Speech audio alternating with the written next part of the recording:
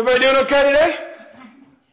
We have praised the Lord. We have sang how holy He is, and we are continuing our series on holiness today. And we have spent the last couple of weeks talking about how God has called us to be holy, the fact that Christ is the one that makes us holy, and there is definitely a need for us to be holy.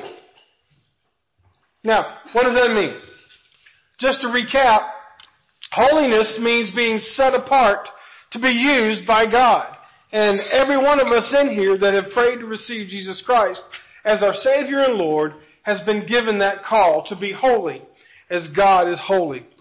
So as we dive into that this morning, let us pray. Dear Heavenly Father, we thank you for what we've heard already in worship, Lord. We thank you for our Bible study classes that met earlier and for those that faithfully teach your word every morning, Lord. I just pray that you give our folks a love for that, Lord, a love for being with one another, and a love for encouraging one another and learning the word together, Lord. And Lord, we thank you for this worship service and what we've already heard through worship. The devil has tried to get his barbs into what's going on, but I pray right now for just the next few minutes, if people won't worry about the pot roast at home, they won't worry about the problems they came in here with or what they're going to have to do for the rest of the day. But for 30 minutes today or less, Lord, may they just give you their undivided attention as we read your word, Lord, because we will lift you up. And you promise where we lift you up that you will draw all men unto yourselves, Lord. For it's in your name we pray. Amen. There has never been a stronger call today for believers like you and I to be holy. God has called us to be holy, a people set apart by the way that they act, by the way that they love, and the way that they serve others. That's how people define our Christian life. You know that, right? Is that if you were to ask and do a focus group of your friends and those people you're around, you would say, how do you know this person is a Christian? It would be the way they love, the way they talk, and the way that they serve. But the fact is that sometimes when we try to pursue holiness, that is a race that can become exhausting. That is a race that sometimes it seems like it's all uphill. And there are times where you just want to stop. And there may be even times in your pursuit of holiness where you go in the wrong direction. But the fact is, the gut level fact is that, amen. Thank you, Lord. Slamming doors and taking names. That's what he's doing this morning. But we are so thankful that in our pursuit of holiness is that the fact is we can pursue it and we can be holy because that we are dead and alive. Dead and alive. Not wanted dead or alive, but wanted dead and alive. We can win the battle for holiness because we are dead to sin and alive in Christ. Can you say that with me? Dead to sin and alive in Christ. If you don't remember anything else by the end of this message, you are going to remember, I am dead to sin and alive in Christ, because that is what His Word teaches us. So, it says in Romans 6:11, it says, so you too consider yourselves dead to sin, but alive to God in Christ Jesus. That word consider is a whole lot more than when you get a flyer in the mail inviting you to fill out a survey, or when you get an invitation to a party. You can consider whether you go to that or not. You look at your schedule and you see what is more important. Do you have anything open? Do you want to do that? Do you not want to do that? That is not this type of consider, because the consider that is used here does not mean only to think about the fact that you are dead to sin and alive in Christ. Paul is saying here that our status as dead to sin and alive in Christ needs to be more than just a thought in our heads, because by the end of this sermon, you were going to remember, I am dead to sin and I'm alive in Christ. And it's going to reside up here. And I know, because of the power of the Holy Spirit and the way that He works, you're going to remember that I am dead to sin and alive in Christ. You're going to remember I am dead to sin and I'm alive in Christ. Yes, I'm repeating a lot because I want you to remember you are dead to sin and alive in Christ. And when he says consider that, he is saying get it out of your head, get it into your heart, and get it out into your life. Consider means to calculate, to take all the checks and balances, and to make sure that your life is in line with what you say you believe, because the pull between our sinful nature and being holy is not something that we will fully understand. We spoke into great detail about that last week in Romans chapter 7, where Paul was struggling so much with sin. But I want to show you an illustration, and this is one that it helps us understand our feelings, because the greatest fight that you're going to have as a Christian, and I hear this all the time, and I've used this term before, is that have you ever talked to somebody and you're asking them about what God's doing in their life or what, some big decision they have, and they say, well, I feel like God is telling me this. Have you ever said that? I feel like God wants me to do something. Anybody ever said that? I'm the only one? All right, 3 of you. And the rest of you are lying. But we have all... Y'all mind if I'm getting worked up here?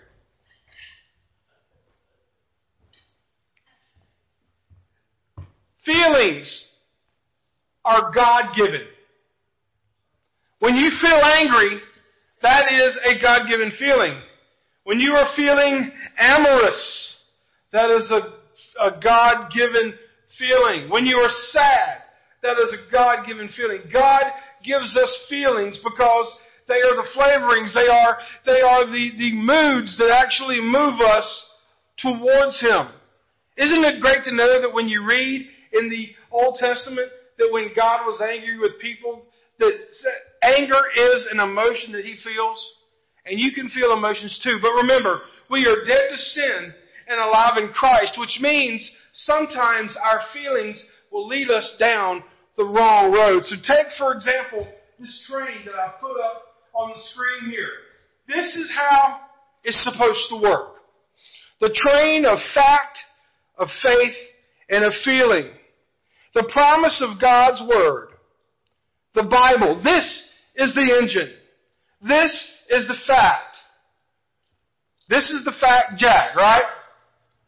This is a truth that we live by. And then, not only do we trust the fact of what God has given us in His Word, we have to have the faith to trust Him. And then, after we base our life on the fact, and then we live it out with our faith, then we have the feelings that confirm what God is doing in our lives. But here's the thing, folks. Too many Christians and too many people try to lead their train with a caboose of feelings. And they try to put the feelings in front of the fact. Now, I know probably some kids these days don't even know what a caboose is. I remember being in my grandmother's house in Buchanan, Virginia, and there was a railroad track went right along the James River. And whenever there was a train going by, I always used to wait for that caboose to come by because there was always a guy in the back just waiting. I thought that was the coolest thing in the world. But how dumb, how ineffective and inefficient would it be for someone to say, you know what? Instead of letting the engine pull the train, we're going to let the caboose pull the train. Now, the caboose is necessary because that is where a lot of the workers on the train slept. It was where they ate. It was basically their living quarters. And when you saw the caboose, you knew what? That was the end of the train. Right? Folks, if you try to live your life as a Christian by the way you feel, there is no power in that. God gave you feelings, but it was not designed to be the driving force in your life. This is the driving force. This is the fact. And so, where am I coming from? What am I really trying to say here? What I'm trying to say is that you, Christian, are dead to sin and alive in Christ. But some of you will say, preacher, I haven't felt alive in Christ in a long time. Or you'll say, I haven't felt dead to my sin because I'm still in it. If you're still in your sin and you feel like you're in your sin, Christian, it's not because you have to be. Here's the bottom line, folks. Why do we sin? Why does anyone sin? Because we want to. Because we decide to. Because we base our lives on the feelings of the moment rather than the fact, the power, the thing that pulls our faith along is the fact that God gives us in His Word. And what powers us in our lives to follow the fact? It's the coal car of faith. It gives us the fuel to be able to live out our lives according to God's Word. And then the feelings. Look, I love cake as much as anybody else. And if you bake a cake and don't even put any icing on it, I will eat it and I will like it. But buddy, if you put icing on it, that's the good stuff. I mean, cake is cake, right? I mean, I can attest to that. I'm a living testimony, amen? But you know what? The icing makes it really sweet. And it really brings it all together. And that's what feelings do. The thing is, God gave you feelings so that you can understand and relate to Him the way He wants to relate to you in a relationship. But Satan has come in and taken our feelings and distorted them and made them wrong and made them sinful and made them... The purpose of our feelings is to draw us to God, but Satan is using our feelings to draw us away from God. You are dead to sin and alive in Christ. Look, claiming to be dead in sin and alive in Christ is a lot like depositing a check you have received. I think every one of us in here would like to receive a check, amen? Yeah. But you believe when you have that check in your hand, you believe that when you take it to your bank, you're going to say, fill this check for me, and you have faith that whatever that check is written for, from whomever it is, you've got faith that that money is going to be there. So what do? By faith, you endorse the check, and you write your name on it, and you take it to the bank. Because the bank will not cash the check unless you endorse it. But you endorse it because you really believe the money is there. When you live your lives as dead to sin and alive in Christ, you are claiming the check. You are claiming the resources that God has already given you. What am I saying here? Is that holiness mean that we're perfect? Absolutely not. But what I'm saying here is that when we are caught in our sin and we are in our funk and we have no desire to be holy and we are children of God and we have the Holy Spirit within us, if we are not living the Christian life and the Holy Spirit is within us, we are grieving the Holy Spirit.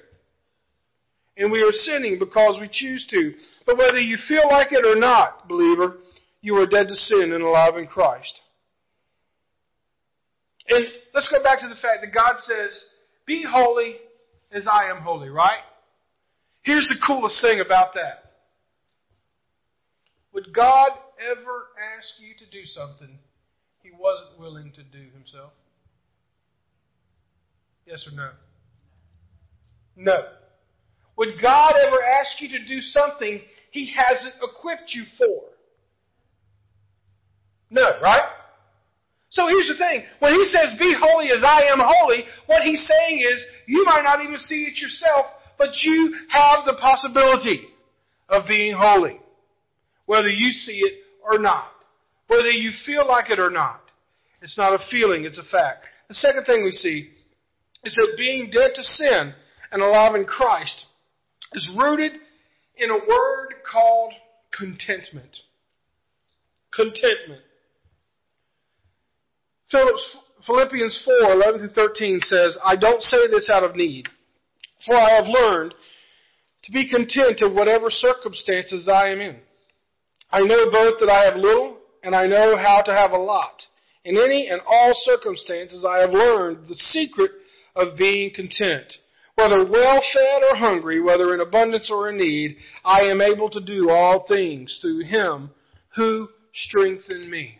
If you want peace in your life, and if I want peace in my life, we are going to have to learn what contentment is. I was speaking with somebody earlier this morning. And this is just a side note. You didn't pay for this, but you'll get it anyway. We were talking about tithing. And I was telling the folks, I said, I want you to understand something, that when God got a hold of my life and tithing became an act of worship rather than an obligation, or God putting my arm behind my back and making me do something, or even a point of contention, because some of you don't tithe and right now you're cringing. And you're saying, oh, here we go, preacher. Let me hold on to my wallet. Move on, preach about something else. But let me tell you something, what tithing has done for me. It gave me something nothing else of any money value ever gave me. It's contentment. Being happy with what I had, because I know what I have is what God has given me. And that contentment that you can have, whether it be in your finances, in your relationship, and when you say yes to your spouse, you have said no to everybody else. You are content. You are happy with what you have. You don't need other things. Contentment comes from knowing that you are dead to sin and alive in Christ, because contentment brings satisfaction.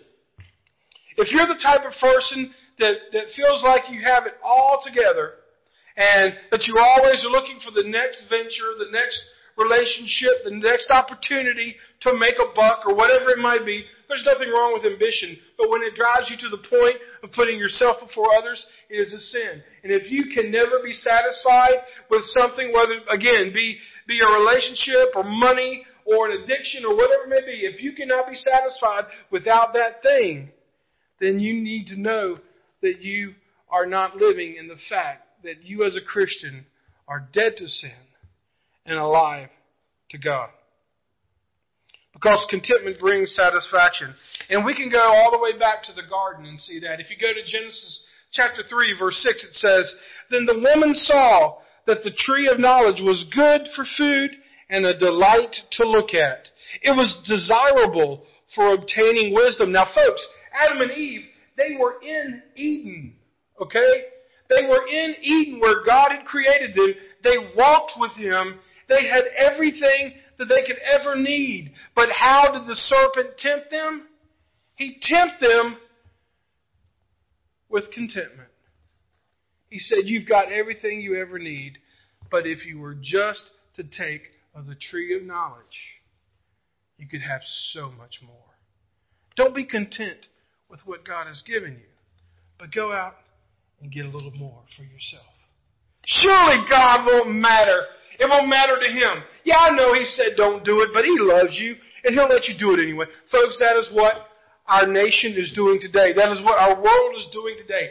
God has given us everything we ever need through Jesus Christ. We are dead to sin, and we are alive in Christ, but yet we still want more because we are sinful, and we are trying to pursue sin and those sinful desires that are in our lives. But here's the thing. If you are not content in your life, it reveals something about you. And my level of contentment will reveal something about me. You know what that is? Your level of contentment will reveal the depth of your spiritual life. If you're never content with things, if you can never be pleased, if you can never have enough, then your spiritual life is very shallow. But if you're content with what God has given you, and you're doing the best you can with what God has given you, then your spiritual life is right on track. You show me a person that is not content, and I'll show you a person that is in conflict with themselves and with God. Like a tree. A tree has roots, and it gives nutrients and strength to handle storms. Contentment is those roots. You see these huge trees.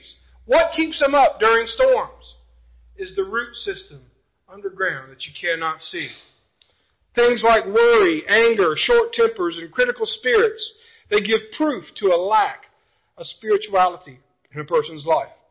So, what does being alive in Christ really mean? If we are dead to sin and alive in Christ, what does that mean?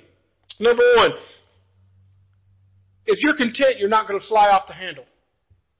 Number two, you're not surrendering to impulsive ideas in the moment of temptation. Number three, you're pursuing holiness to the point of obediently just playing the cards that God deals to you every day. And then number four, being content with all that God has provided you. I'm not saying it's a sin to want more than what you got. But when it comes before God, it becomes an idol. And that is a sin. God will give you exactly what you need when you need it. But contentment, it builds depth. So be content today. And just a side note, contentment is not comfort. Being content does not mean that you are comfortable. Let me ask you something. Is there any scripture in the Bible that tells you that living a Christian life is supposed to be comfortable? I don't know about you, but Jesus Christ was crucified on a cross, not sitting in a lazy boy.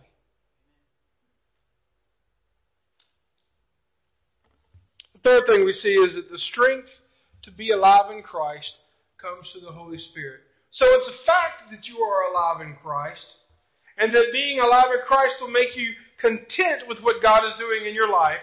And then finally, you can be alive in Christ, and it's not even up to you. Again, God will not call you to do something that He has not equipped you for or with. And we have the Holy Spirit. God gives you the strength to be holy. It says in Romans chapter 8, verse 9. Actually, before that, let me go to Ephesians 3:20.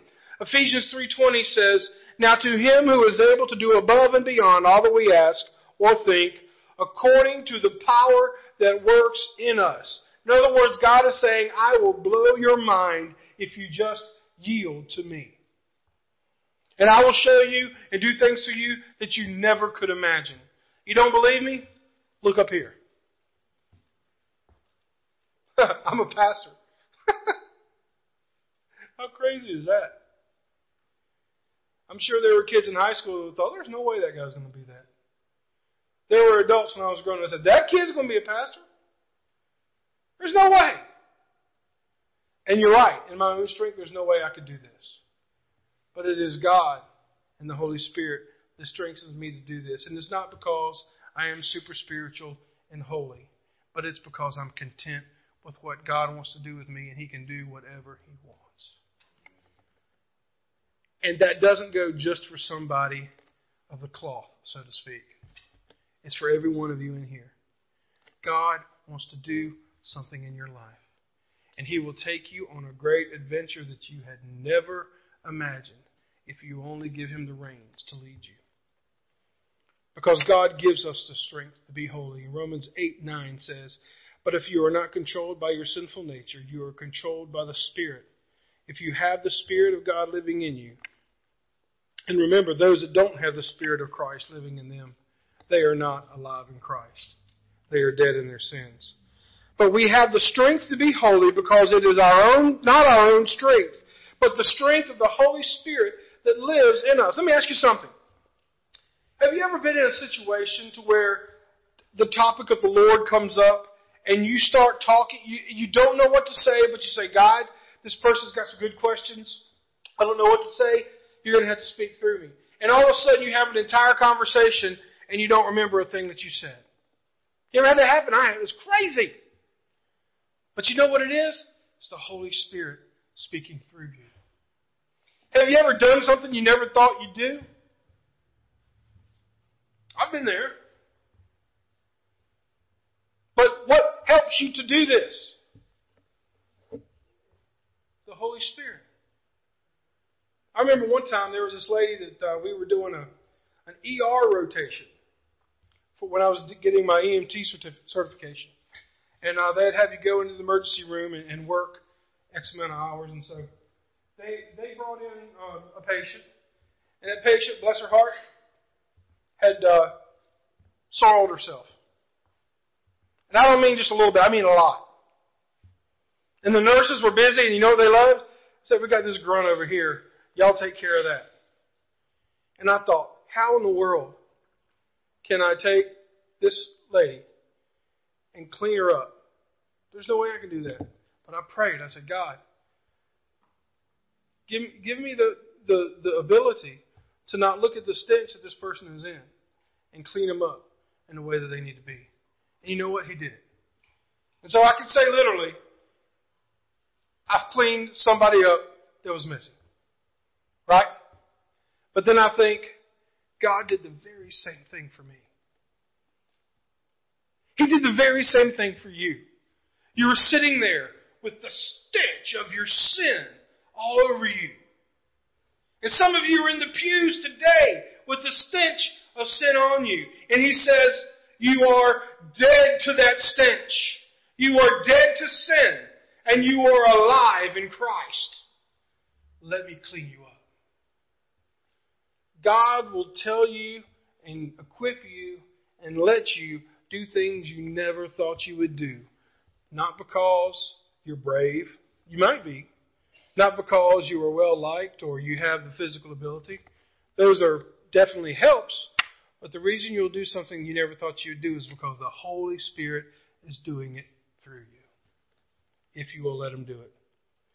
And depending on the Holy Spirit for the strength to be holy, it must be a habit.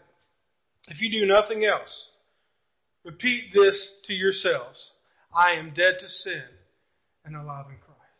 I am dead to sin, alive in Christ. When you go home and that same temptation comes up, I am dead to sin and alive in Christ. When you're at work this week and you get that email that just sends shivers down your back and all that tension just starts to build, I am dead to sin and alive in Christ. When God tells you to go speak to someone about Him and you say, I don't want to do that, I'm afraid of what they'll say, I am dead to sin and alive in Christ. Next Saturday morning or Saturday night before church, and you've already made your decision whether you're going to go or not, say, I am dead to sin and alive in Christ. Folks, if the church would be alive like God has said it is, we couldn't keep the doors closed. We are dead to sin and alive in Christ. And then, if anything, if you could learn from David how the Holy Spirit will teach you how to see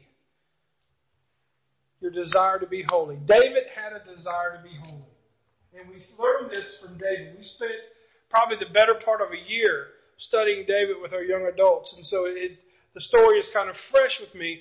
But everybody, David, unfortunately, one of his most memorable moments is not only David and Goliath where he slays the giant, but where he falls to sin, to temptation with Bathsheba. She gets pregnant, he kills her husband, and then the great thing is that in 2 Samuel 12 verses 1 through 7, this is such a picture of today. Please, if you will, turn with me to that because we're almost done. But I want you to see this. This is not just my words. This is not just a cute illustration that I've pulled out. This is a biblical account of a man dealing with his sin and his pursuit to be holy. In 2 Samuel chapter 12, verses 1 through 7. This is after David had committed the sins of murder and rape and adultery. It says, so the Lord sent Nathan to David. When he arrived, he said to him, there were two men in a certain city, one rich and the other poor. The rich man had a large number of sheep and cattle, but the poor man had nothing except one small ewe lamb that he had bought. He raised it. He grew it up, living with him and his children. So it became the house pet. It shared his meager food with and drank from his cup. It slept in his arms, and it was like a daughter to him. Now a traveler came to the rich man, but the rich man could not bring himself to take one of his own sheep or cattle to prepare for the traveler who had come to him. Instead, he took the poor man's lamb and prepared it for his guest. David was infuriated with the man. And he said to Nathan, as the Lord lives, the man who did this deserves to die because he has done this thing and shown no pity. He must pay 4 lambs for that lamb. Boy, he was the king and he was mad about that sin, wasn't he? Boy, he was really self-righteous. Just like so many Christians today. We will go on the warpath about different social issues that are out there today. And granted, they are issues, and I mean it, they are, but too many of Bible-believing Christians are talking about what they're against, and nobody's talking about what they're for, and they're pointing at the sin of everybody else, and they're saying, this is outrageous that our nation would be like this. This is outrageous that our country would be like this. Our politicians have lost their way. Our schools are evil. Our governments are corrupt. Our police can't handle anything anymore. Everything is so bad with this world. That is what David is saying here. How dare that man come and kill that lamb of that poor man that was basically the house pet. I'll get him back. You tell me what I need to do, Nathan. So self-righteous about the sins of others. Nathan replied to David in verse 7. Nathan replied to David, you are the man. You are the man. This is what the Lord God of Israel says. I anointed you king over Israel, and I delivered you from the hand of Saul. What am I trying to say here? You are dead to sin and alive in Christ. But if you want to be holy, if you want to become holy, you have to address the sin that is in your life and not only worry about the sin of others. There are so many people that can righteously judge the sin of somebody else. Meanwhile, their heart is full of it. Don't be self-righteous. Be holy. Be humble. Be content. Be satisfied. And own your own sin. And I promise you, if you do that and live your life, one that shows love, one that shows compassion, one that shows the gospel to others, that will turn our world around.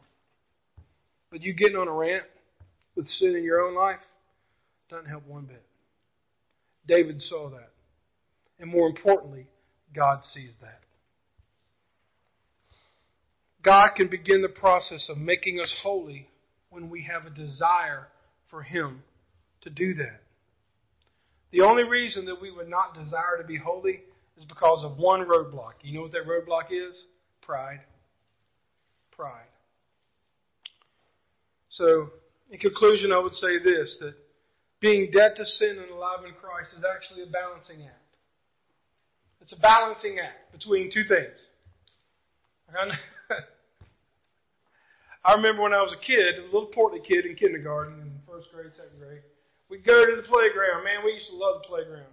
And man, they'd have seesaws. You remember seesaws? They're fun, aren't they? Nobody'd ever seesaw with me. I don't know why.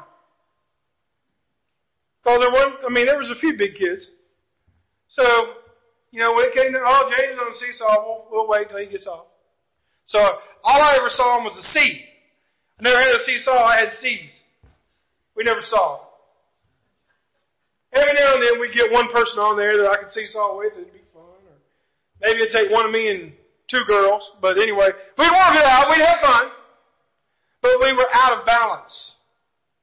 And folks, the way we balance being dead to sin and alive in Christ. And by the way, this is not a one-time fix, okay? You can't make 5 easy payments of $9.99 and get it fixed. All right? This is a daily battle, a daily balancing act. Our will must be obedient to God and His Word. But our faith must be dependent upon His Word. Folks, your pursuit of holiness can begin this very moment and this very day. Do not think it consists of a set of rules, like reading the Bible and obeying it perfectly. If a preacher ever told you, if you want to be a holy Christian, you were going to read everything in this Bible and obey it to every letter. Yeah, that's what we're supposed to do. But it's humanly impossible. We are imperfect people. And too many Christians have tried to live up to some legality of, I got to do this, I got to do that. And God is saying, there's no legalism here. You're holy because I am holy and Christ is in you. And if you failed yesterday, pick it up today. And if you failed today, pick it up tomorrow, because my grace is sufficient for you. And again, if you think that that's unspiritual, then you go look at Paul's life and see how much he struggled with it every day. Folks, our pursuit of holiness is proof that we need a Savior. So, in closing, I would say just do this for the rest of the week. Make it a habit. They say now that it takes usually 2 months for a habit for a thing to become a habit. If you could just say this to yourselves every day, put it on your mirror, put it on your car dash, or put it on your phone or a text message or whatever you want to do. But just say, I am dead to sin and alive to God. And watch what He'll do with it. You say it enough, you might start believing it. And if you start believing it, you might just start acting like it. Because the Holy Spirit is within you. Let's pray. Father God, we thank you that you have called us to be holy. And dear Heavenly Father, we just know that being holy without you is impossible. And if there was someone in here today that is dead in their sin, and they know that they are a sinner, and they know that they are not alive, and they know that if they were to die right now, they would spend eternity separated from you in hell. And they don't know how to get to heaven. They don't know how to be alive in Christ. I beg and plead, Lord, that they would come forward. I will pray with them. I will pray the sinner's prayer with them, and that's the beginning of a journey of discipling them and showing them what it takes to be alive in Christ. Because, Lord, if they're too scared to come forward here, then it's going to be a lot harder to stand in the world. So, Lord, if someone would like to come forward, they can. Maybe they want to join the church. Maybe they just want to pray at the altar. Lord, whatever the decision might be, Lord, may you move. For it's in your name we pray. Amen. Would you please stand?